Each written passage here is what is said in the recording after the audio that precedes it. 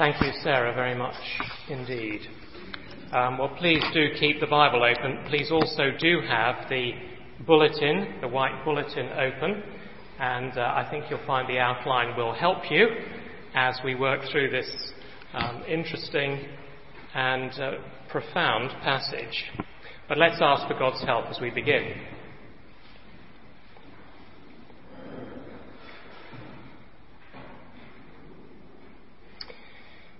Heavenly Father, we do thank you for one another. We thank you for this time together, and we thank you for the freedom to sit under your word. We pray, Lord, that your word would be our rule and guide, your Holy Spirit our teacher, and your glory our supreme concern. And we ask it for Christ's sake. Amen. Well, the theme of our series, as I think you know by now, is living under grace. And our text is the 3 chapters in Paul's letter to the Romans, chapters 6, 7 and 8. But before we get into our passage today, I thought it might be helpful to start by standing back from the detail for just a moment and trying to get the big picture clear in our minds. Because somebody might say, well, why are you doing this series? It might seem to them that what we're doing here is rather negative, because there's a great deal in these chapters about sin, about guilt, and about the law. And since Christianity is becoming more and more disliked in the culture, why on earth would we spend 8 weeks looking at these things? A survey in America paints a rather disturbing picture. It says that in 1996, 85% of unbelievers were favourable towards Christianity. They were unbelievers, but they were favourable. 15 years later, the same survey says that 16% of unbelievers were favourable to Christianity. That's a drop of nearly 70% in 15 years. So why are we talking about things that the world is not interested in and doesn't want to hear about? And the answer to that is the answer that Jesus gives, which is that the world is not well. According to Jesus, everyone is sick. He is the doctor, and Jesus says that there are only 2 kinds of people in the world. There's the sick who think they're well, and there's the sick who know that they're sick. Spiritually sick, of course. Now, of course, you can go on pretending that you're well for quite a long time, and plenty of people are doing just that. But it is better, isn't it, to face the problem and find a solution. So Christianity is not creating the problem, it is facing the problem. John Stott once spoke about a psychiatrist that he had in his congregation. This man said that if he could give all of his patients a cure for guilt, a massive number of their problems would be solved. His waiting room would empty overnight. The second thing to say is that these passages in Romans might seem to show that actually we Christians are rather more enslaved than non-Christians. You see, we look at our non-Christian friends, don't we? And very often they seem to be having the most marvellous time.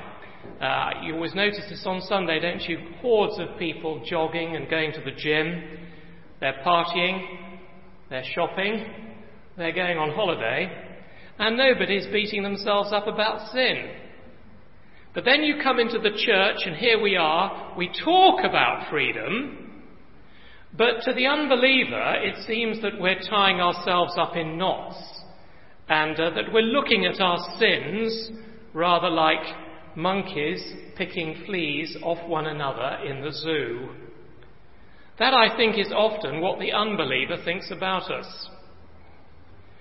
Now, I want to say that the answer to that objection is that there is a very big difference between feeling free and actually being free. There's a famous photograph on the internet of the terrible tsunami of 2004. I'm sure you remember it. That great tsunami that hit the west coast of Indonesia, and 250,000 people perished. And there's a remarkable photograph of that event with a kiosk in the centre of the picture.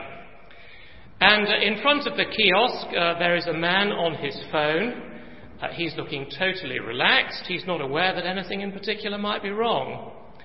And behind him there's another man running for dear life. Behind the kiosk there is a wave twice the height of the kiosk, and it's about to swallow everything. The man on the phone obviously feels quite secure and free, but he's not. The man who's running feels extremely troubled, but he's running for safety. And I want to say that a Christian is somebody who takes seriously the tsunami of death and judgment. And he or she runs to Christ for security because they know there is nowhere else to go. So you see, it's one thing to feel secure, but it's another thing altogether to actually be secure.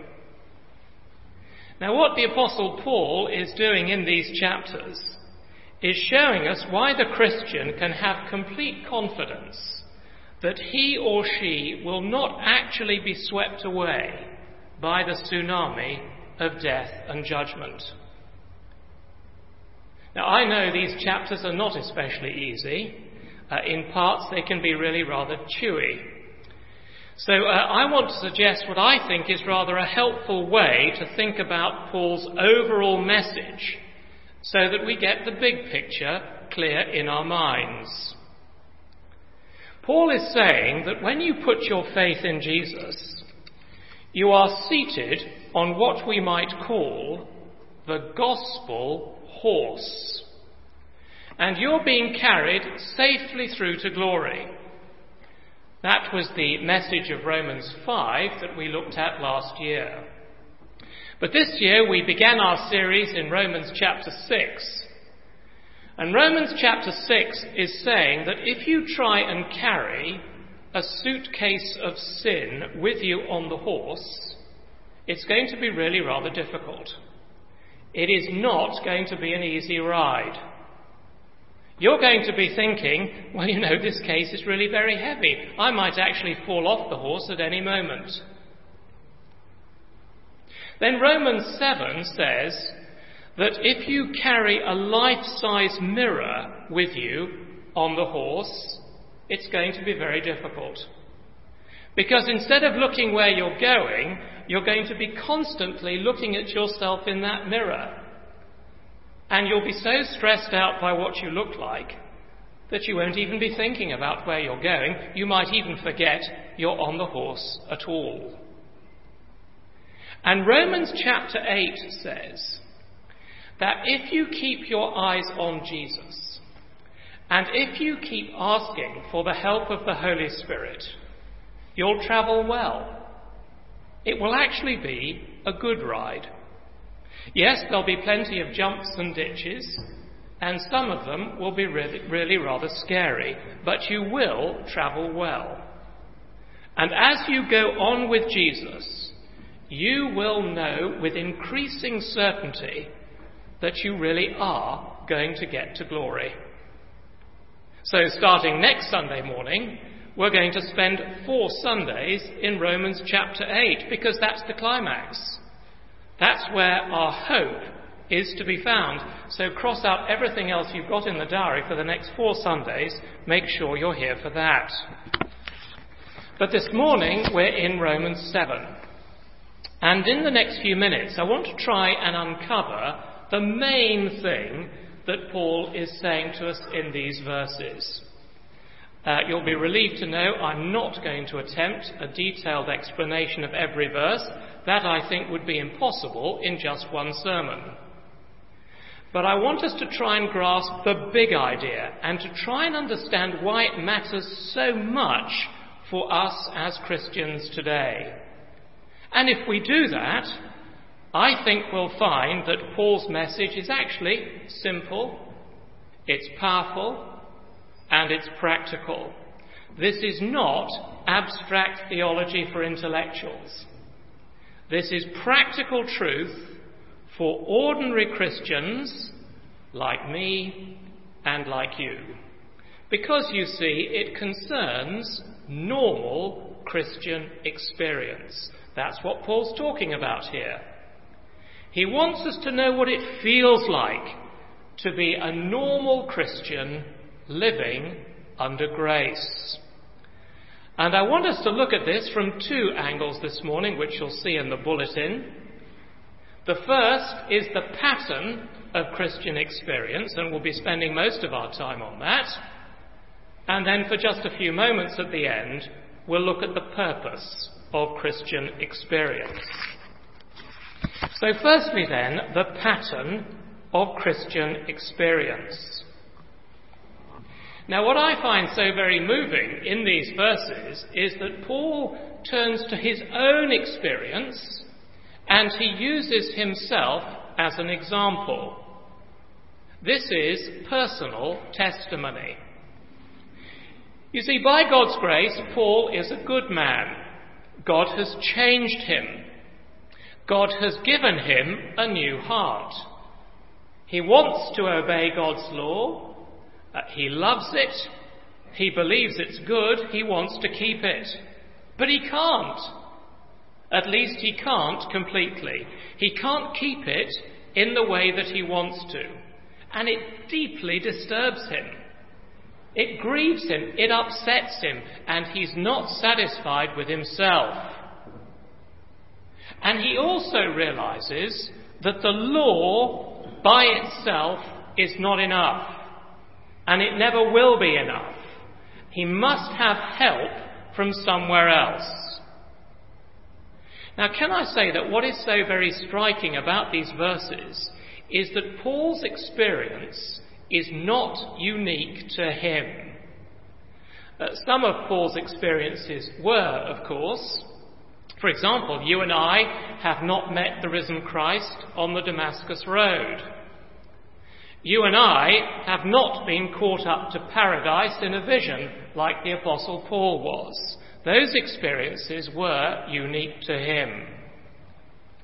But you see, as we read these words in Romans 7, we find ourselves saying, yes, I identify with this. This is me. I'm being described here. This isn't something unique or unusual. I want to keep God's law, but all too often I find that I can't.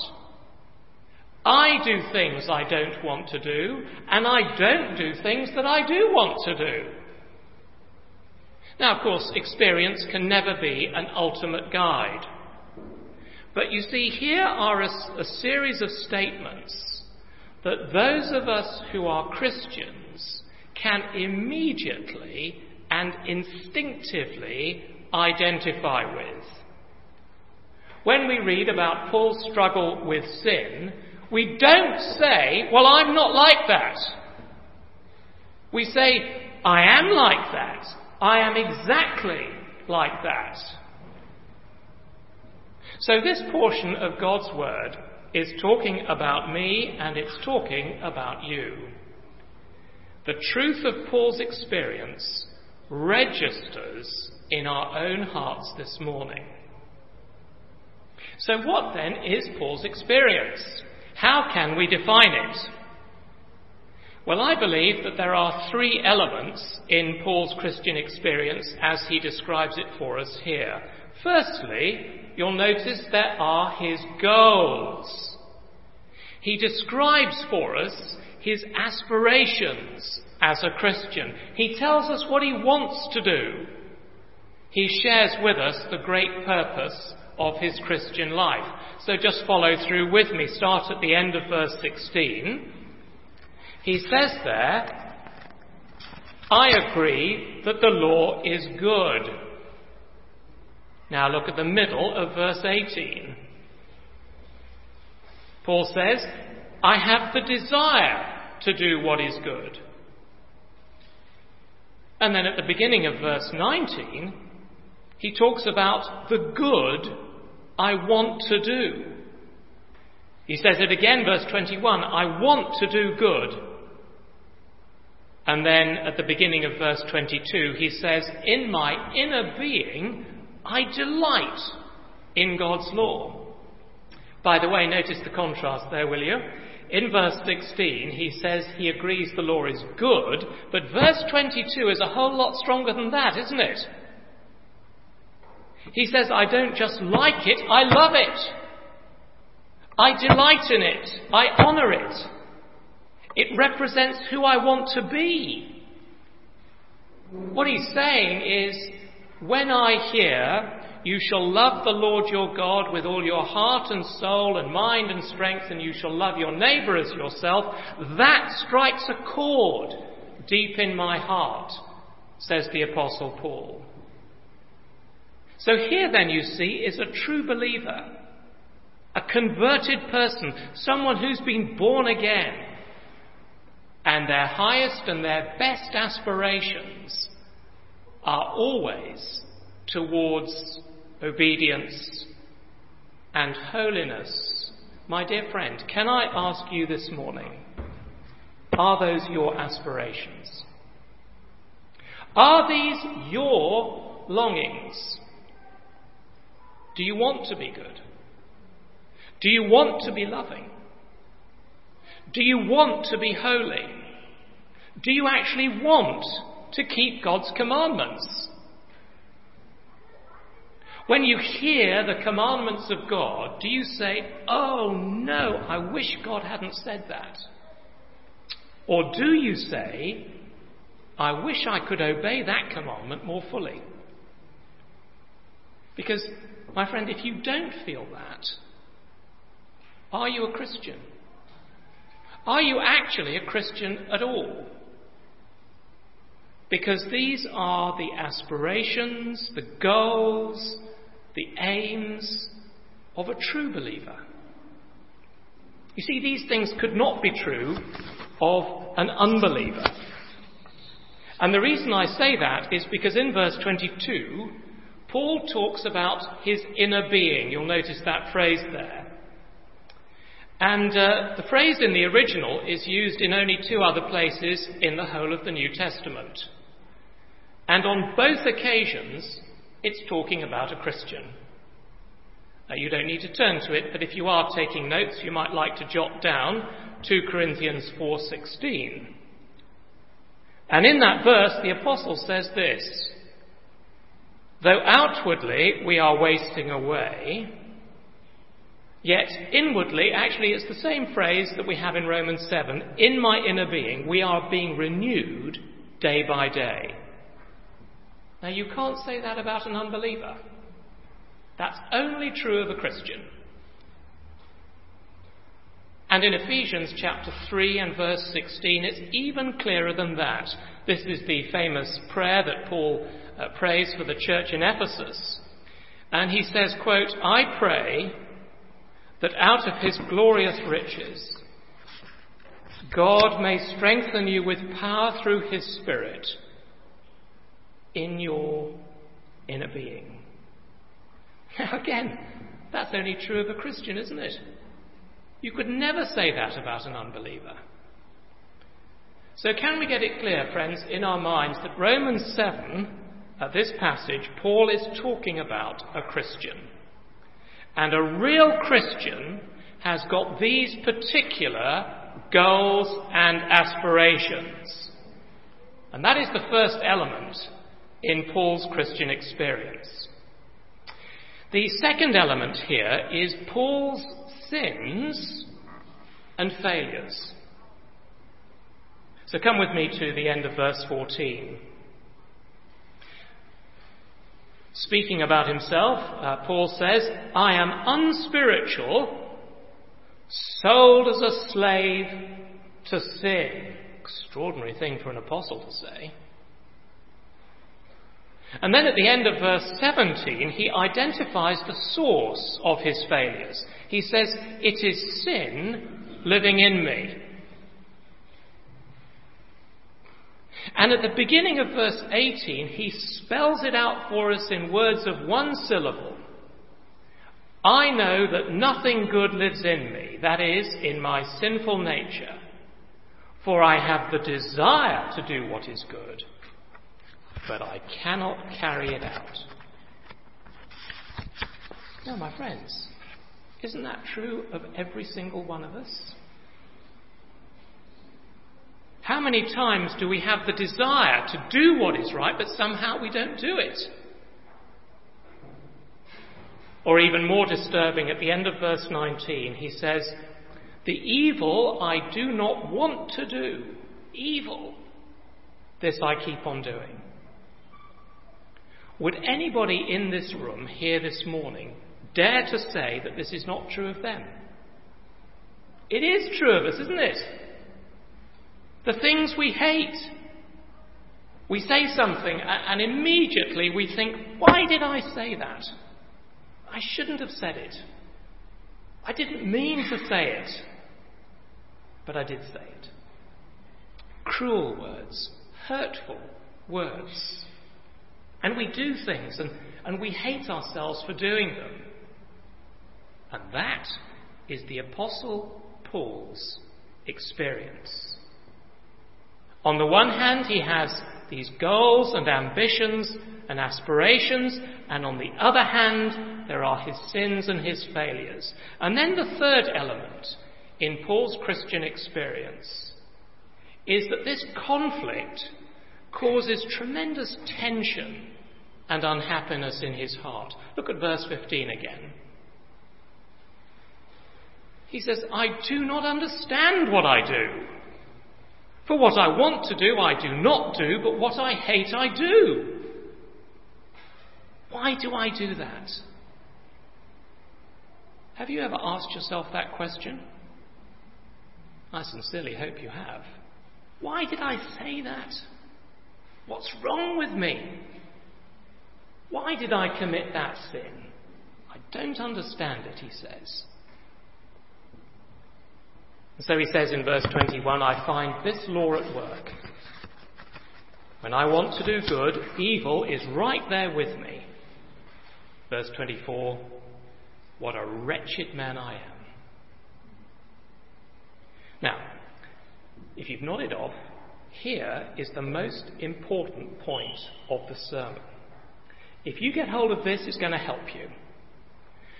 Because Paul here is not talking about his entire Christian experience.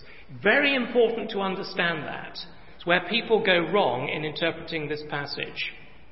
This is not a description of his entire Christian life. Mostly, Paul's Christian life is victory, and it is joy, and it is peace. Most of the time, he obeys God's commandments. Most of the time, he overcomes sin. Most of the time, he resists temptation. Most of the time, his heart is filled with gladness, and the peace of God keeps him. So what he's writing about here is what happens when he sins. And when he sins, in that particular moment, he feels utterly wretched. So imagine a young man of around 30 years of age. He's handsome. He's a superb athlete. He's a multimillionaire. He's got houses all over the place, a fabulous yacht, a couple of Ferraris. He's married to a stunningly beautiful wife. They have 3 adorable children. He's right at the top of his profession, and he's a loving father and he's a loving husband. Everything in this man's life is absolutely perfect. But one summer's morning, as he goes off to work, he catches his finger in the door of his Ferrari. As he closes the door, he kind of smashes the door onto his finger, and the bone is pointing through the flesh. So he rushes off to the doctor, and his face is contorted with agony. And he says, Doctor, I've broken my finger. I'm in absolute agony. I can't bear it. And the doctor says, pull yourself together, man. There are 157 bones in the human body, and in your case, 156 of them are perfect. You've got a beautiful wife, you've got millions in the bank, your life is the envy of all your friends, and here you are complaining about one little bone. And the young man says, yeah, I can't argue with any of that. It's all wonderful. But this finger, at this moment, is very, very, very sore. Do you see the point? When you and I commit a sin and we do something that is disgraceful and inexcusable and horrible, we are thoroughly ashamed of it. It is hurtful, it is ugly, it is foul. That is the broken finger. Yes, we know that our Christian lives are joyful. We know that our sins are forgiven. We know that we've been blessed and that Christ is with us and that we're part of a new worldwide family of people who love us and we love them. But at that moment, we feel ashamed and heartbroken and disgusted with ourselves. Why did I do that? I didn't mean to do it. I didn't want to do it. What is wrong with me that causes me to do it? And here's the point. The distress that you feel in that moment is a sign of spiritual health. Think about it with me. Let's say you have completely lost your temper with your husband or your wife, and you've said some really hurtful and unforgivable things. Let's say, for the sake of argument, that it's the husband. Doesn't have to be. It could be the wife. But let's say, for the sake of argument this morning, it's the husband. And there you are, and your wife is weeping. You've hurt her. You have really, really hurt her.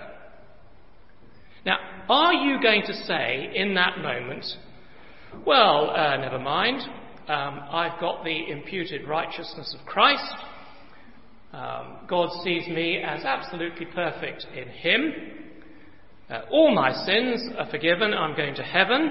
Of course, I'm rather sorry, my poor wife is sobbing her heart out, but I don't need to be overly concerned about it. No, you don't. You don't say that, do you? You say, what a rotten person I am. What a wretched man I am. God be merciful to me, a sinner. And in that moment, that's how you feel. Now, that is what Paul is talking about here. He's saying that when he sins, as he does, and as you and I do, he feels wretched. And that is a very good thing. But the question is, what do you do with it? What do you do with it? Because the law can't help him. The law is no use in that situation. The law can't deliver him. I mean, he can read the Bible all day and all night, but it won't change what he is. He can try his best to keep the law, but it will actually make no lasting difference because the problem isn't with the law. The problem is with his inner being. And in that situation, to rely on the law to change you is like using a tool for the wrong purpose. So, for example, you might have an axe in your shed at home, and your wife might say to you, I've got some ladies coming for tea tomorrow afternoon, and I'd like to make some dainty cucumber sandwiches for them. Can you cut the bread for me? And you sort of come in with this massive axe in your hand. Now, you wouldn't do a very good job with it, would you? But the point is, it's not the axe's fault. It wasn't meant for that. It wasn't designed for that. It was meant for something completely different. And in exactly the same way, there is nothing wrong with the law of God. There is nothing missing in the law of God. The law of God never fails. But it wasn't given to make sinful people better. And if you try and use it for the wrong purpose, you will end up bungling like those mangled cucumber sandwiches. This, then, is the pattern of our Christian experience. But I think one question must bubble up in our minds if you've been with us in the series so far, because it sounds like Paul might be contradicting what he said to us back in chapter 6. Do you remember that back in chapter 6, Paul said, "Sin shall not be your master." But here Paul seems to be contradicting that. Are we in fact doomed to just carry on throughout our lives, sinning and failing and sinning and failing?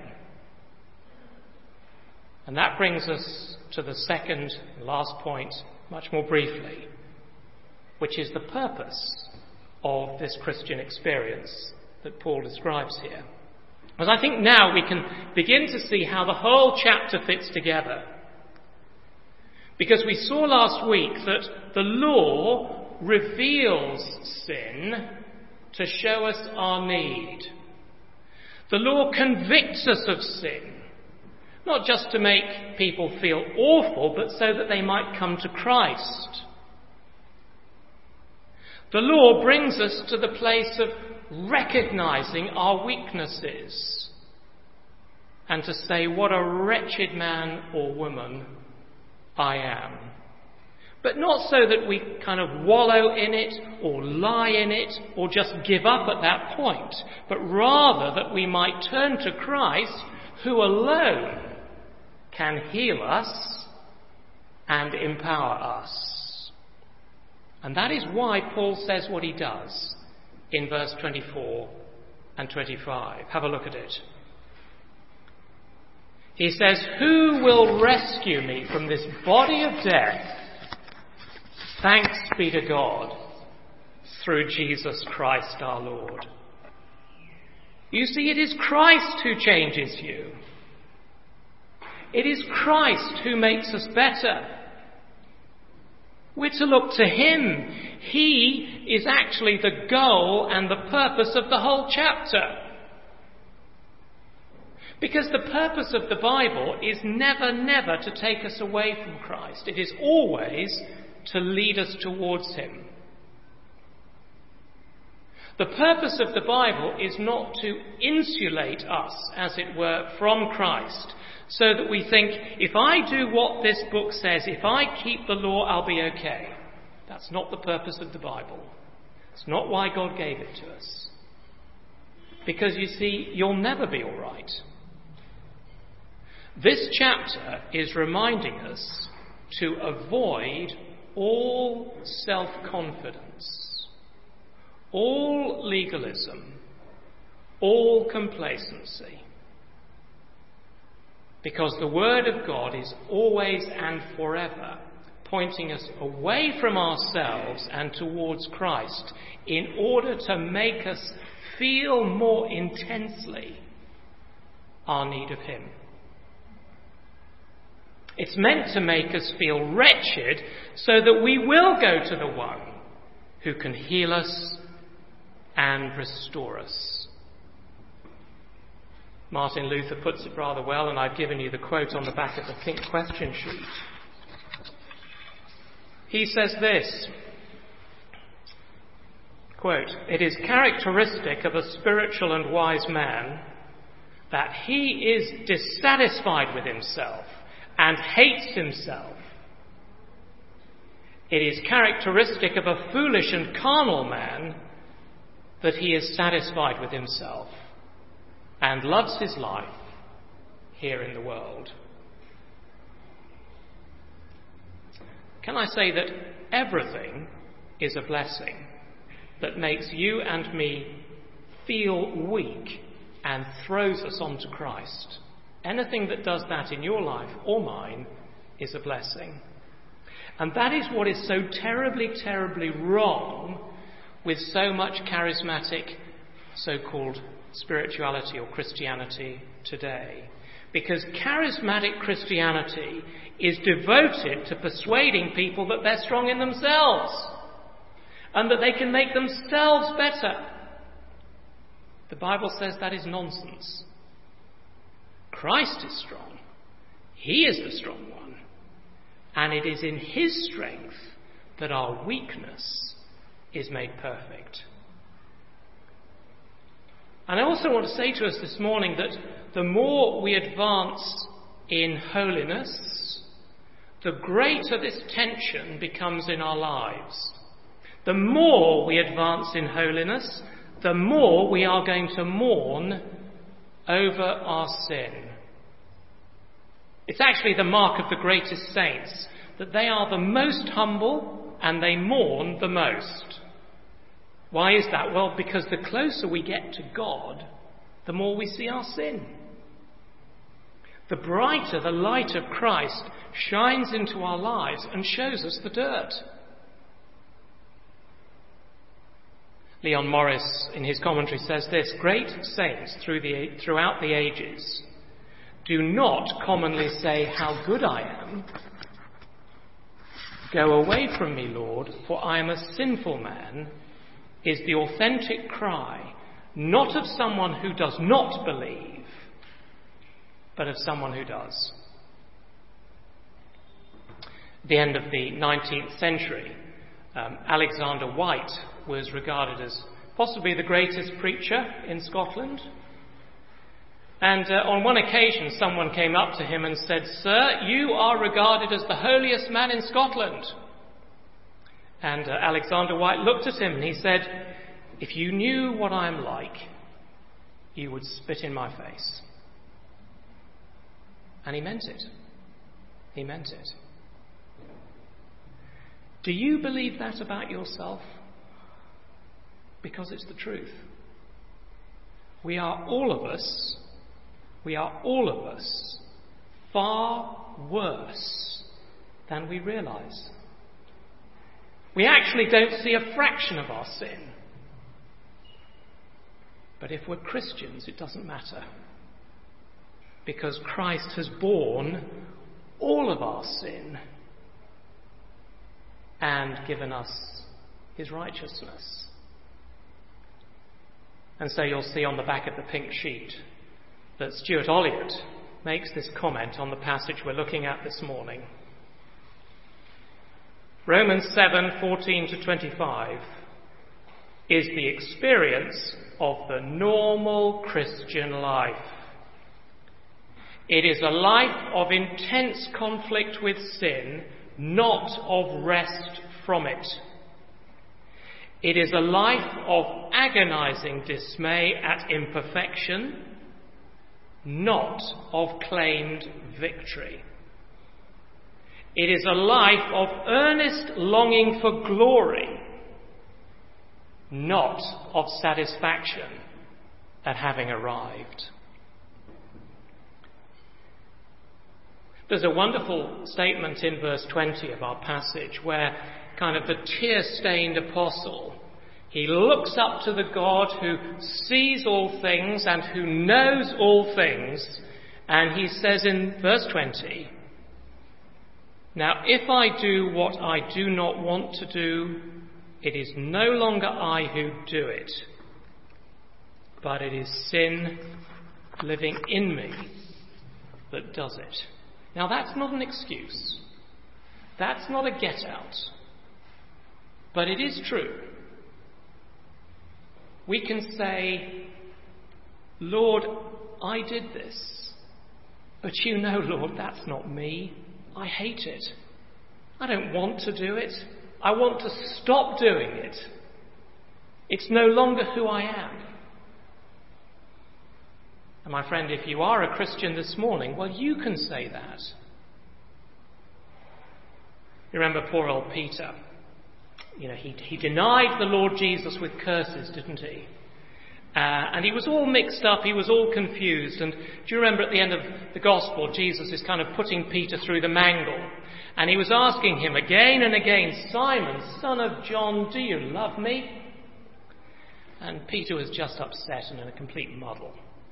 And in the end he just blurted out, Lord, you know all things.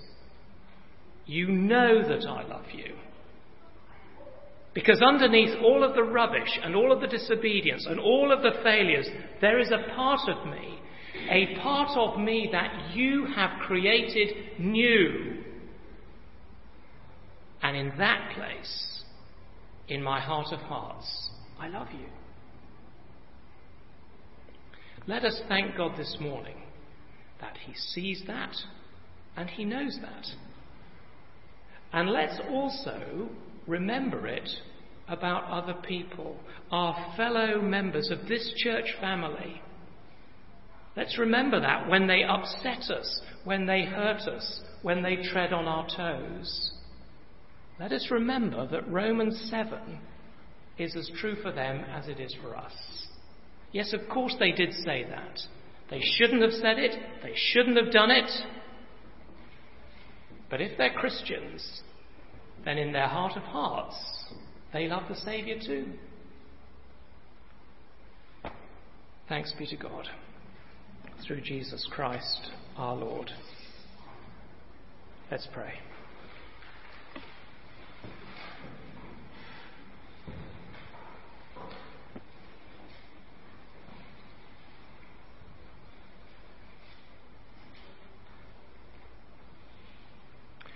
We confess to you, O God, who searches our hearts and from whom nothing is hidden, that there are depths of sin in all of us, of which even we are unaware.